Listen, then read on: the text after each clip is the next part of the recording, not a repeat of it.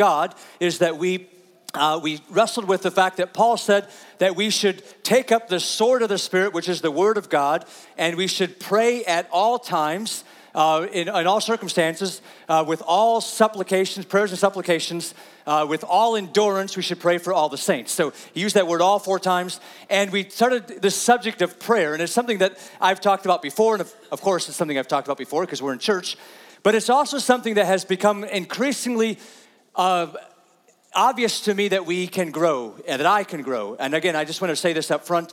Some of the things that we'll be talking about, that we have been talking about, we'll talk about regarding prayer is something that I am thinking about for myself. So you're just going to get the benefit of hearing about those things. And perhaps you will be like Trent and you'll say, I'm doing really good, and then maybe you'll find out you're not. Or perhaps you'll actually be doing pretty good in your life. I'm fairly confident, actually not even fairly, I know that there's people here in this church that are better, not that we're ranking these things, but are better at praying than I am, that are more committed to prayer than I am.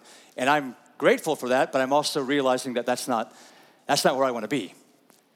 So I told you back then when I went through that sermon on prayer in Ephesians, I said, it's a hard subject to get through because it's so big, it's so vast. It has so many entrances and exits. It has so many things that are part of it. It has so many strands that as you pull, it's going to go all the way through, and suddenly you're like, well, I got to come here, but I got to get here first. And so today's no different. We're just going to take one more glimpse from a different angle, and the sermon is not going to be like what I typically preach. In other words, I love to sort of look at a passage of Scripture and sort of just walk through that text, say right in those couple of verses, and just break it open.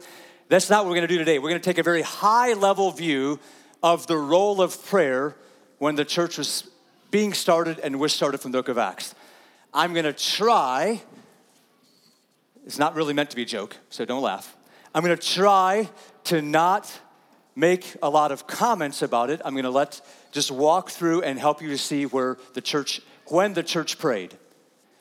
I would like to say we should also pay attention to the things that aren't mentioned, because I think some of the big things that we would just automatically think they were praying for are not mentioned, and I don't think that means they weren't.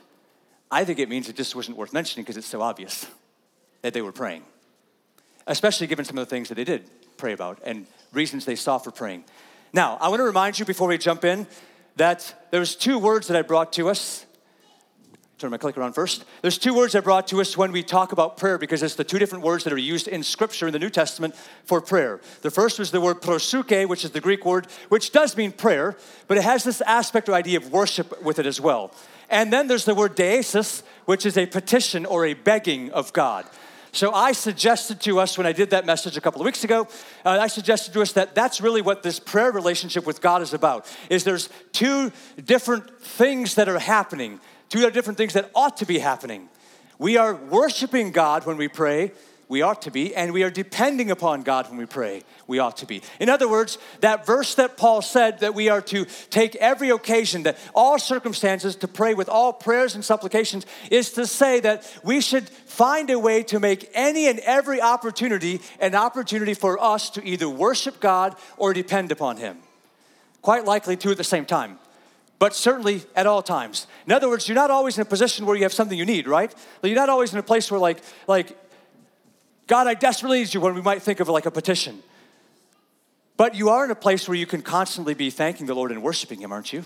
You're always in a place where there's something, if you were to open your eyes and look around, there's something, some evidence of who God is and what He's done for you and some good thing in your life, even in some of the most difficult circumstances, right? As we're going to find out, actually, the word proseuche for worship prayer is actually used in some of the most difficult circumstances in the book of Acts.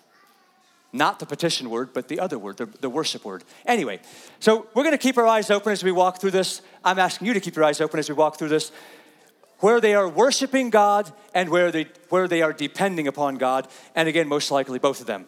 Now, if to help you, because we're just going to kind of move through. If you have a bulletin today, on the back side of the bulletin is my handout, although there's not much.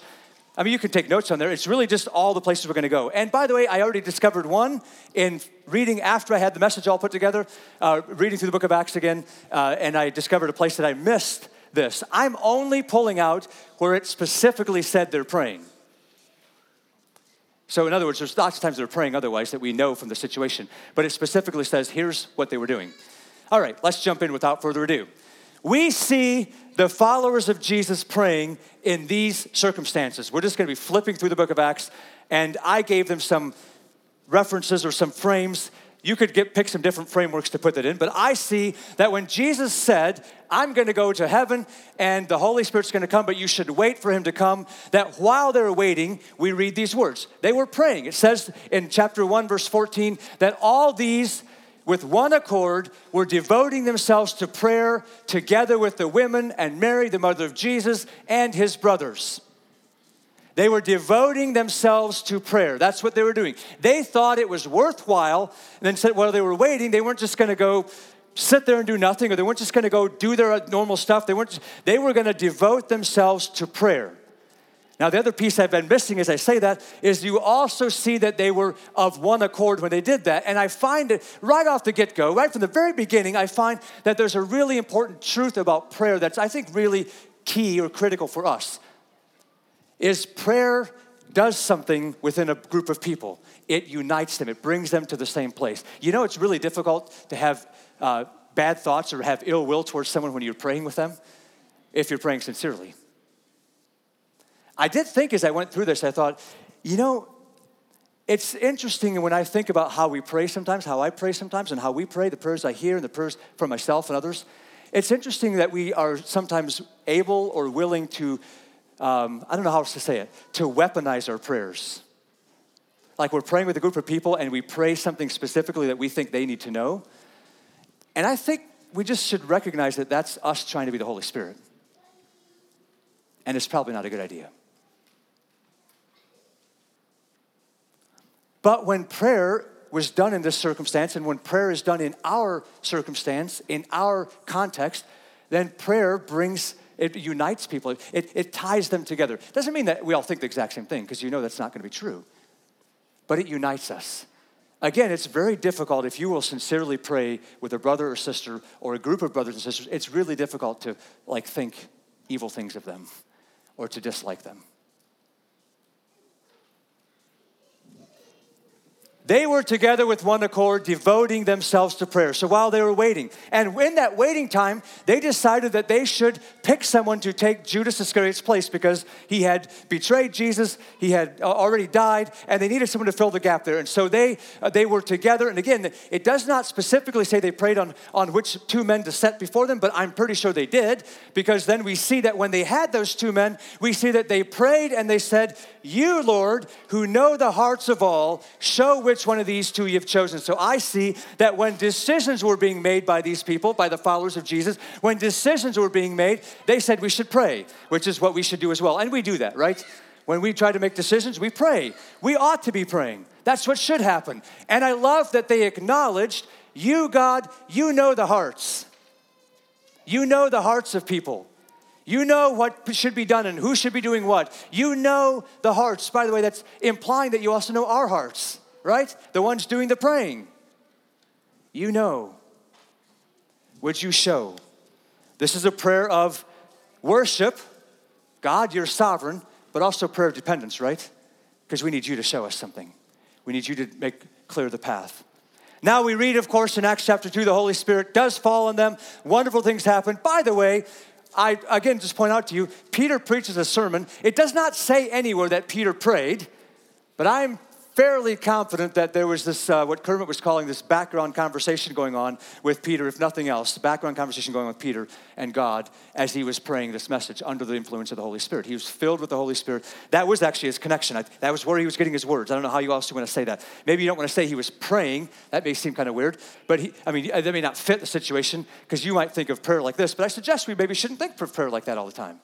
That prayer is the Holy Spirit dwelling inside of us and this connection we have with God. So this happens, and at the end of chapter 2, we get this incredible picture of what the church was like. And Mike Baker, who was here last week, actually shared these verses, so I don't need to spend any time with them. But here's the verse I want to bring to you because this is what they were doing. This is a description of what the early church was doing as they were developing. You know this verse. I hope you know this verse, but I'll just point it out to you again. They were devoted. They devoted themselves to the apostles' teaching and the fellowship, to the breaking of bread and the prayers. Now, I want to point out to you, I'm not sure why the ESV does this. When you look at the original Greek, there's not an article in front of prayers, so it's not the prayers. It just is prayers or praying. So they were devoted to the apostles' teaching. They were devoted to fellowship with each other. They were devoted to having communion, celebrating what Jesus did for them. And as Paul would later say, when you do that, you're pointing toward his return. So they were already awaiting his return, and they were praying. So I just say this is what the church did as life together. This is how the church lived life together.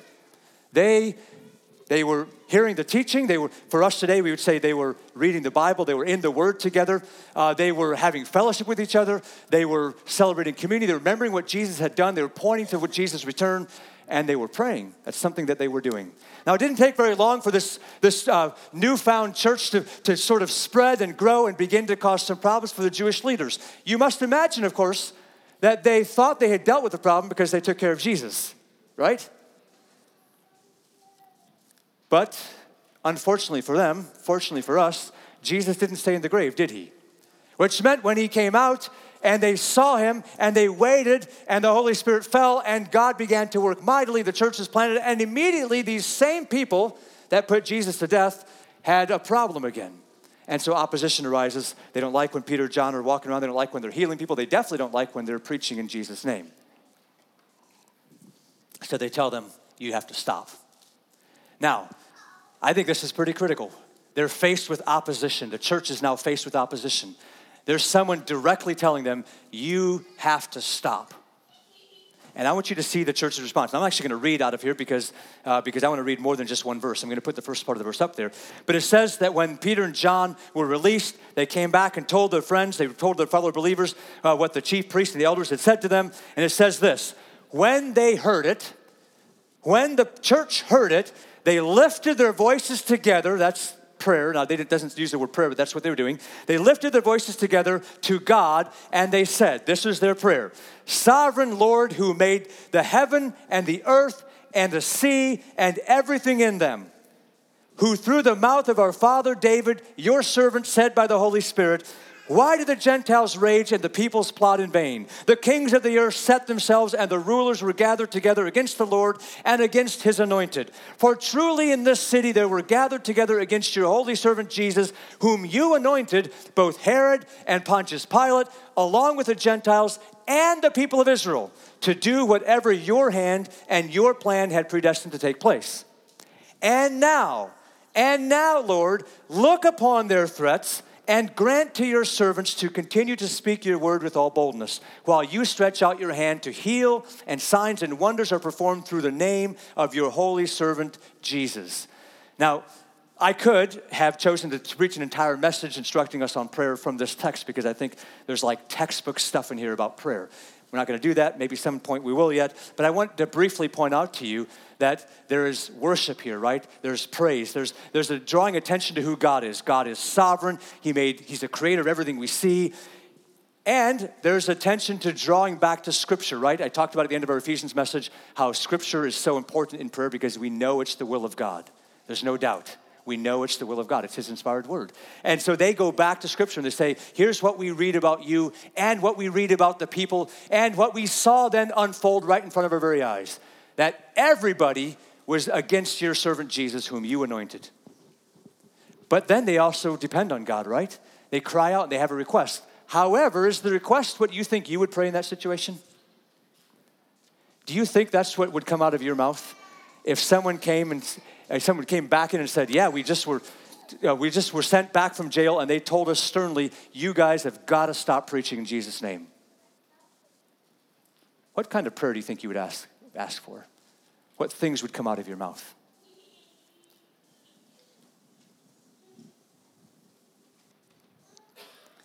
It's hard, right? Because you're in church and you know what the answer should be.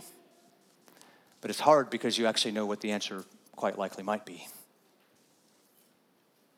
Isn't it interesting that here's what they basically say. God, you pay attention to what's happening with them. That's your business. That's not ours. That's what they say, right? You look upon their threats. They don't even say make them stop. They don't say, you're the just God, you have them pay for while they're standing against you, because they are standing against God. He doesn't say that. They don't pray that. They say, God, you look upon their threats, but here's what we're asking for you to do. We want you to make us bold so that we would not be quiet. And by the way, when we do that, when we open our mouth, can we just ask you to just attend to those things and give weight to the things we're saying, to not leave us in a lurch, to come there with us, be there with us, like show yourself powerful. Now the result, if you would read in verse 31, says that the place they were in was shaken and they were filled with the Holy Spirit and they continued to speak the word of God with boldness, so God answered their prayer. We have to keep on going.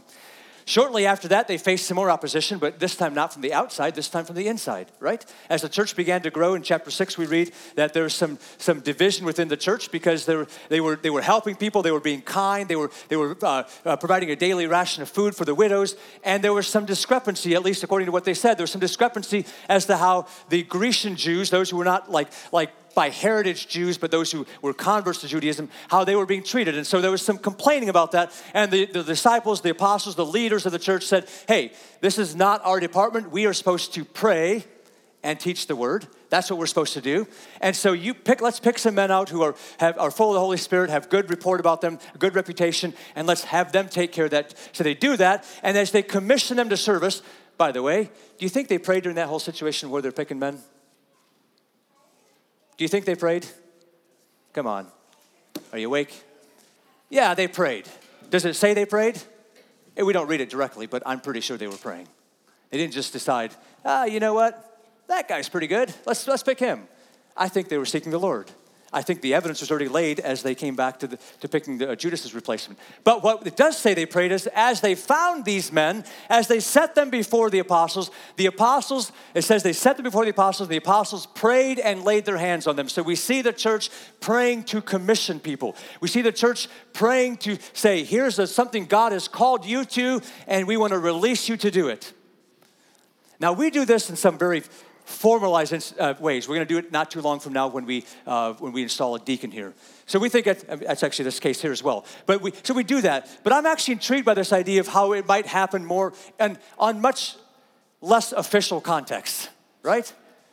Like what would happen if you were sharing with one of your fellow church people and they would say, man, God has been laying my neighbor on my heart, and I think this week I'm going to make an attempt to go like talk to them about who Jesus is, or whatever. What would happen if you would just say, hey, let me pray for you. Let me pray for you that God would speak powerfully through you.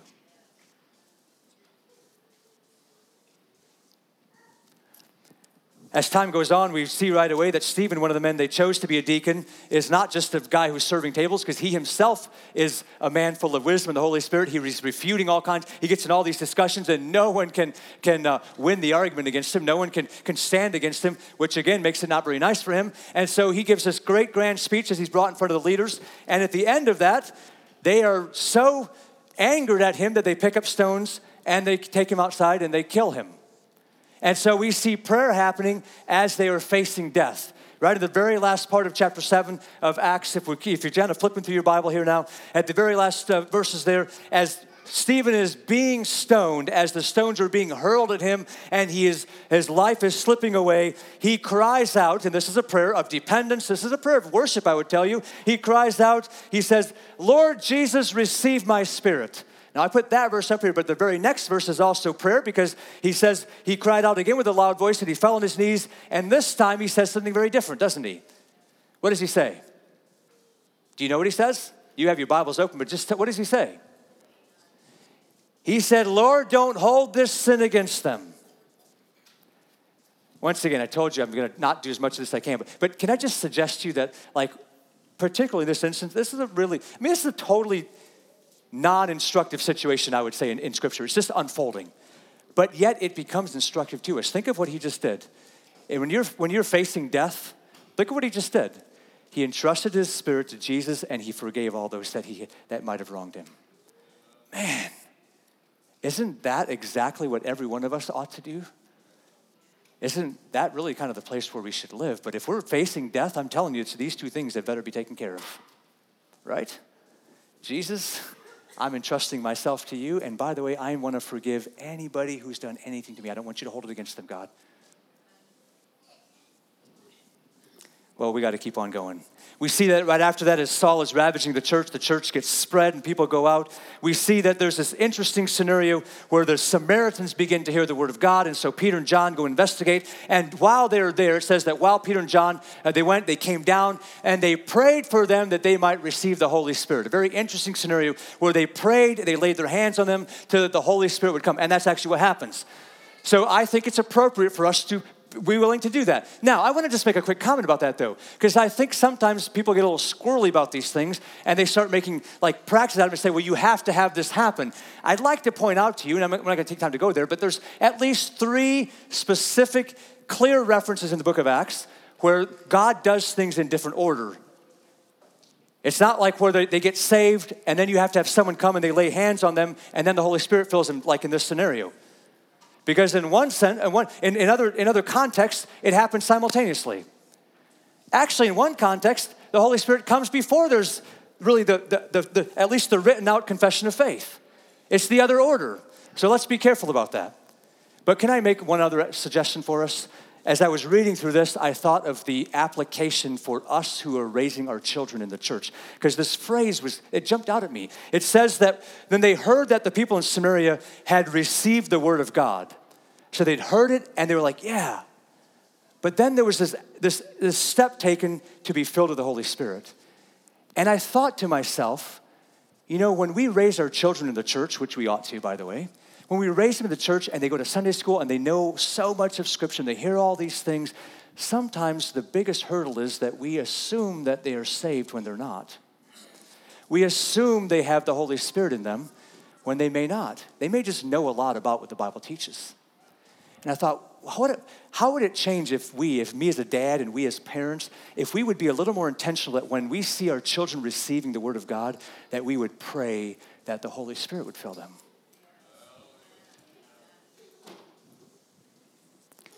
You know what happens right after that? Simon the sorcerer saw that happened when the Holy Spirit came, and he's like, I'll pay you money, I want that too. And Peter rebukes him sharply and says, this is not good. And we see that Simon recognizes, I don't want God to be against me, and he asks them to pray. Simon answered him and says, pray for me to the Lord that nothing of what you have said may come upon me. So I see that prayer is used as an intercession. Here's a man saying, pray for me, because I've done something wrong, and I don't want God to punish me. I don't want God to hold it against me. Can you pray for me? Once again, this takes 2 sides, right? It takes people willing to pray for other people within the body. It also takes people willing to say, I need that prayer. I have put myself in a place where God is not real happy with me, and I've realized that, and I want to repent of that, and I need you to pray for me. Please.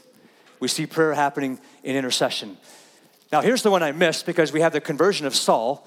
And I just happened to be reading through this for something else, and I thought, Merlin, you missed one, because when God comes and says to Ananias that he's supposed to go see this guy named Saul and pray for him, he says that there is a man who is praying. So Saul, when he was blind for 3 days not eating, he's fasting and he's praying. It specifically said, I actually, in my notes and for the sermon here, I skipped over it, but now that you know that happened in there, because I see that as Peter's going about, we have a few other instances where there's some kind of healings going on, and we have the death of Dorcas, a little story just stuck in there, and Dorcas is well loved by her neighbors and by the people around her. They were very sad when she passed away. They show Peter all the things that she did for them, the blankets she made. And Scripture is very clear. Peter says that Peter put them all outside, and he knelt down and he prayed, and then he turned to the body and he said, Tabitha, arise. So we see that prayer is used for supernatural help, right? Now, prayer is used for all kinds of help. Please understand this. It may not be, you may not sense or feel that's supernatural, but we depend upon God for all kinds of things, and we ask for his help in all kinds of ways. But I would hope that we're not against also recognizing that God can do some things that are beyond what we could ever think of might happen. A supernatural help. Doesn't have to be raising from the dead. I mean, it could be, but it doesn't have to be. There's all kinds of other ways. We got to keep on going. This is going to be high level, hitting a lot of points. I hope you take this list with you, because I'm hoping that we can spend more time with this later down the road as we see all the ways that the church was praying. And it's happening. You're going to see a lot. You saw lots of ways already, right? What are we, about halfway down the list? Maybe a little past that? In chapter 10 of Acts, we have the familiar story of Cornelius and Peter. And I just want to make this story fairly brief. But when chapter 10 opens up, we read this about Cornelius. Cornelius was a devout man. He feared God with all of his household. He gave alms generously to the people, and he prayed continually to God. He's a Gentile. He prayed continually to God. In fact, when he's testifying before Peter, later on in the chapter, he actually says that. He says, on the day this happened, at the 9th hour, I was praying. Now, just a couple of verses into chapter 10, we see that Peter was also praying. It says, as they were on their way down, the next day, as they were on their way down to Joppa, they were approaching the city, and Peter went on the housetop about the 6th hour to pray. Now, I make those references, and the way I categorize this in my handout here is that I think these people were just praying as a part of their lives. There was nothing special. It wasn't like anything specific. It wasn't like Cornelius was like, oh, I really need something right now. Now, maybe it doesn't say that. Maybe he was. But I can tell you, I don't think Peter was, because Peter had no idea this was coming, right? Peter didn't know that. He wasn't like some inkling like, oh, man, God's about to do something great. I'm going to pray. He was just living his life. So it tells me that was part of his life. That was part of what he was doing. He said, hey, we're here. I'm waiting for food to be made. I'm going to go up on the housetop. I'm going to start praying. I'm telling you, this stuff, like it should jump out to us and should, for me, reveal, and maybe to you, reveal how my life is not like that.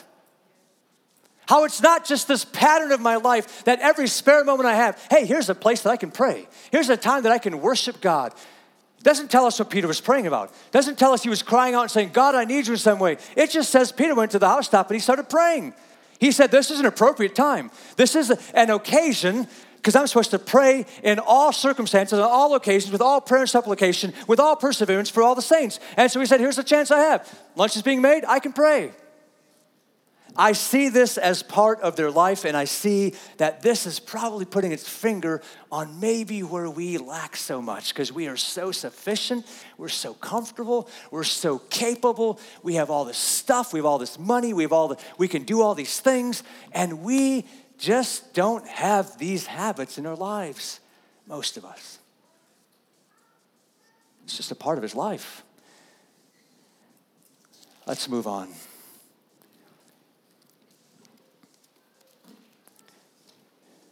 Herod doesn't like Peter, doesn't like James. No surprise there, he sticks Peter in prison. And I see this about the church. I love this verse in chapter 12, verse 5. As Peter was being put in prison, we see that the church was making earnest prayer for him to God. They were praying for those being persecuted. They were praying for those who were suffering. They were praying for those who were being opposed. They were praying for those who were paying the price for their faith. And I'm telling you, that's something that we ought to be called to. There's all kinds of suffering happening, all kinds of levels, in all kinds of places.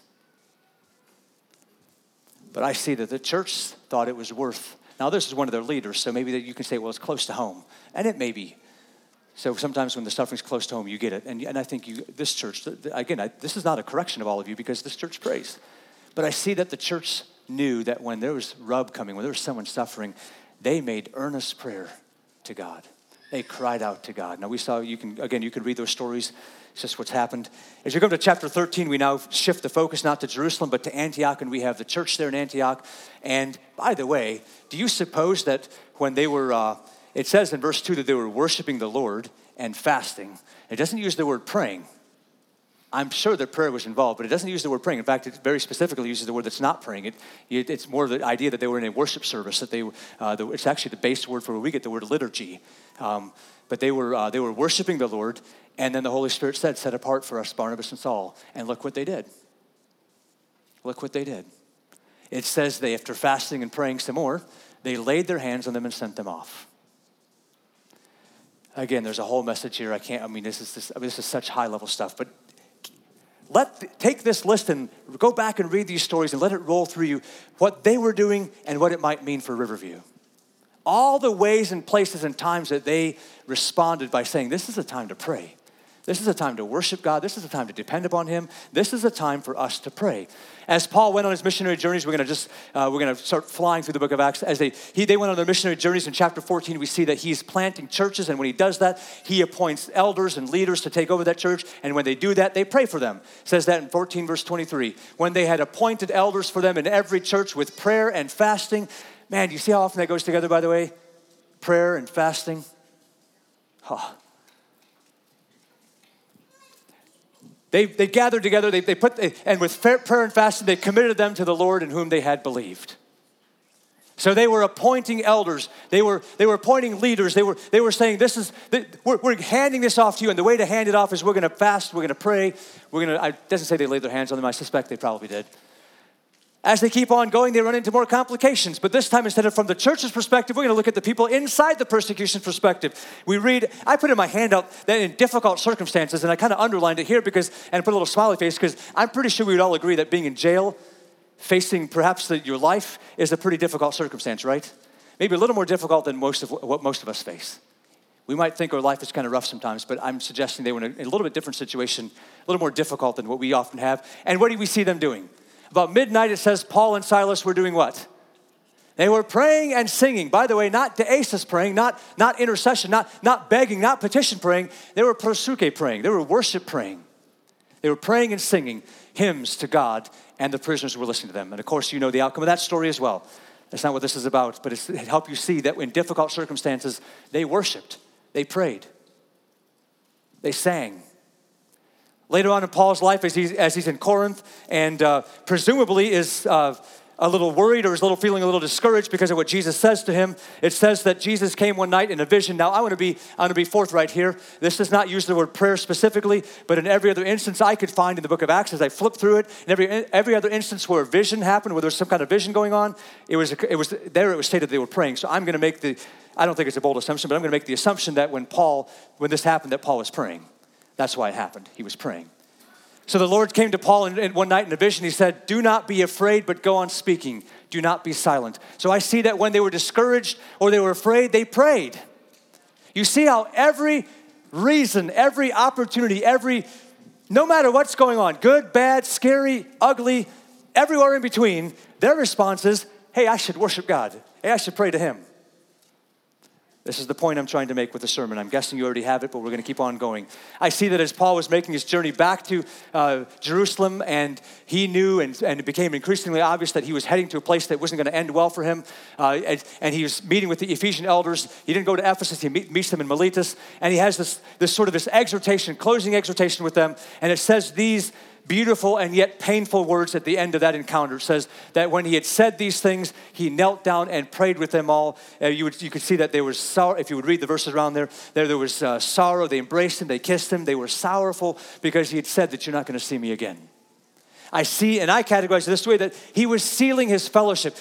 He was saying, we're united with you. I poured out into you, and you're not going to see me again, but I'm with you. We're together. We're doing the same thing for Jesus and that was the exhortation he had given them, that you would continue to preach and continue to give the whole counsel of God, and he commended them to God and all those things. But the prayer is what he said he saw was going to tie that together. He knelt with them and he prayed with them. And just a couple of verses later, in the beginning of chapter 21, he again is interacting with people. He again finds out very obviously that when he's going to go to Jerusalem, it's not going to end well for him. They're begging him not to go. He goes anyway. It says, when the morning came, when their days were ended, they departed, went on their journey. And again, the last thing they did, it's how they said goodbye, friends. It's how they said goodbye to each other.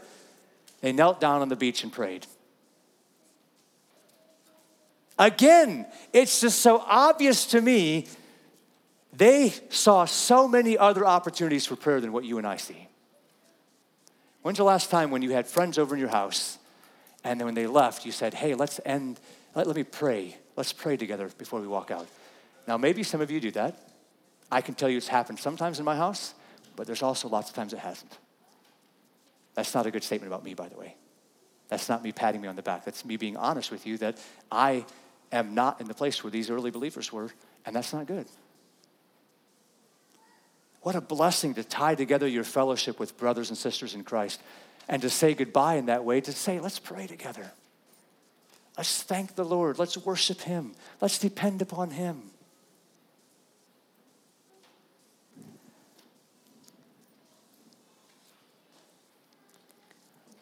This was there's so much more to say about all this. There's so many more details in all this. And I knew it was going to be so hard not to talk about more of these things. But I felt strongly the whole week long that the point for us this morning, we're going to have to keep revisiting this, right?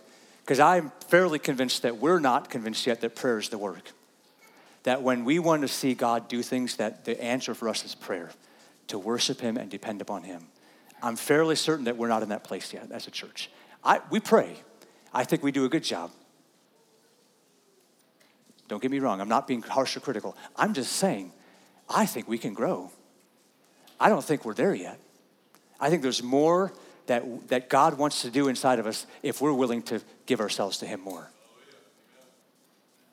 And again, I'm not even talking about like, I'm looking for big fancy, like there's going to be some huge events that's going to, no, I'm just saying in our own faithfulness, in our devotion to him, in all the hundreds of little things that we're to do every day to live with integrity before him, to live with righteousness and holiness before him, to truly care about each other. I do think, by the way, when that happens, God will use us to dramatically impact people around us, because that's what God does.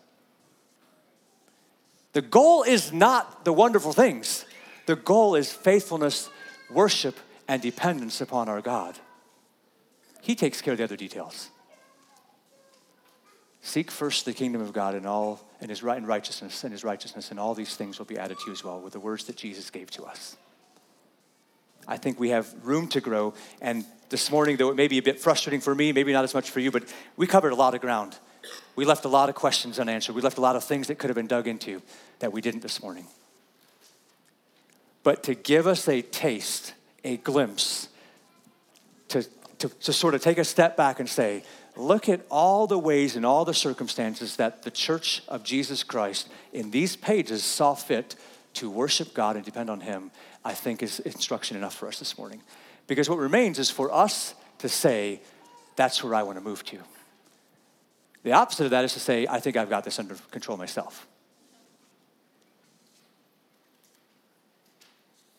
God, thank you so much for just the word that was given to us this morning, the high-level stuff. And just, my prayer is, God, that these things would not overwhelm us or be daunting to us, though they are daunting. The bar is high, but that they would encourage and exhort us and invite us to a deeper walk, a closer walk, a more intentional walk before you of just praying, of growing, of saying, I can spend more time praying. I can spend more time fasting. I have many more opportunities and occasions in my life where I should be praying. And to say, I want to do that. I want